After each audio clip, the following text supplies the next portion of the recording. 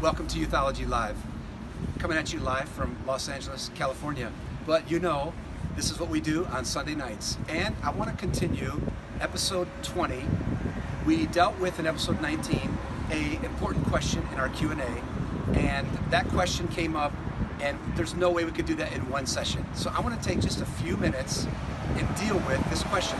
Last week the question came up, and we were dealing with the sexual revolution, and how do we, as a youth ministry leader or a youth development leader, deal with the sexual revolution. So I want to read something to you. The sexual revolution has given us a unique struggle in youth ministry because it has brought a redefinition to male and female, right?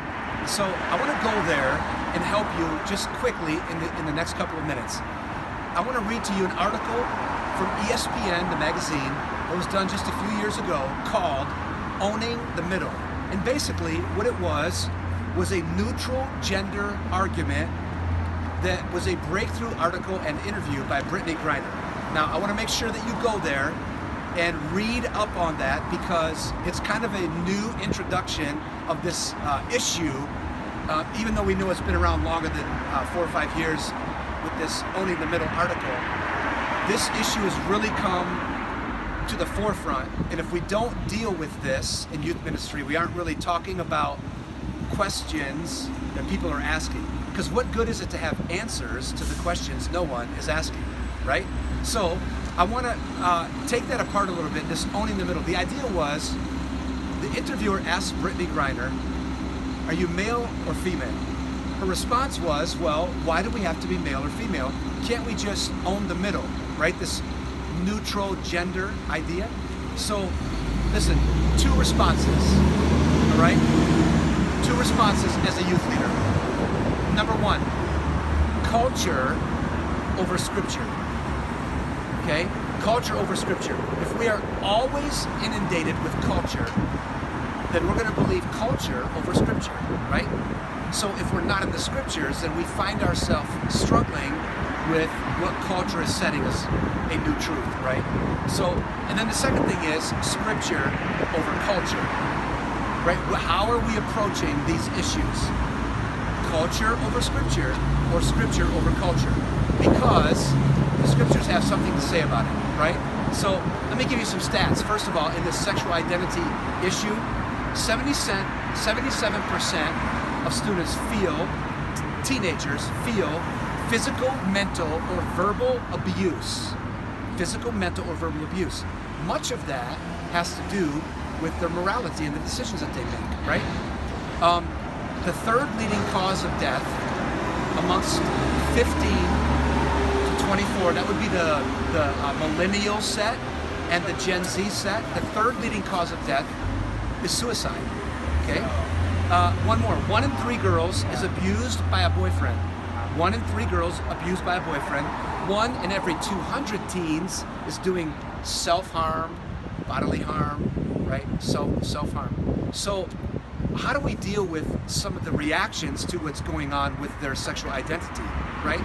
I know not all of these stats are completely a part of the sexual identity issue, but I think much of that happens, okay?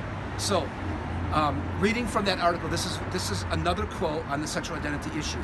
Sexual identity has been described as a component, not the only one, but one of many components of an individual's identity.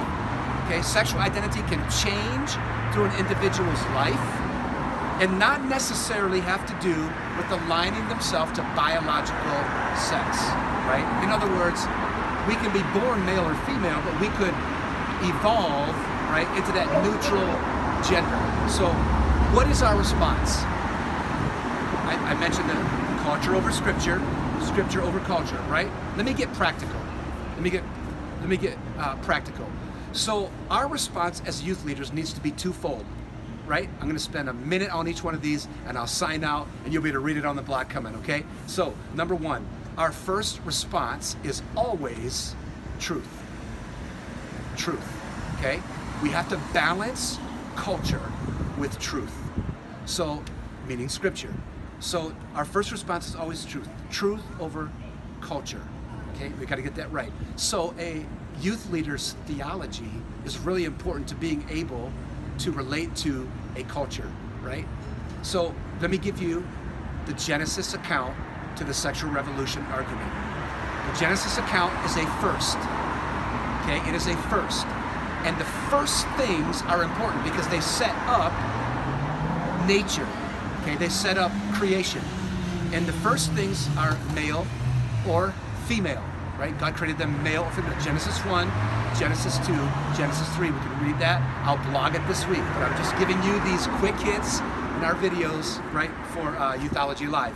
So number one, our first response to any of these arguments is always truth. And that truth comes from our Genesis account. Second, and finally, we're done in a minute, okay? So hang on with me. This is an important one. So many of you asked about this last week. So our second response is always grace. Always grace. We cannot just deal with this sexual identity issue with truth. We cannot just deal with it with grace.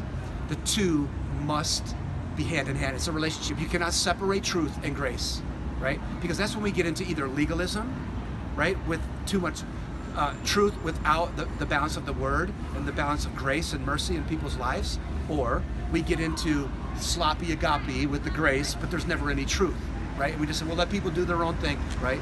So we have to balance the truth and grace. Let me give you this. Our response to the shame and the guilt of people's lives in this world, our response as a church is critical to their response to God.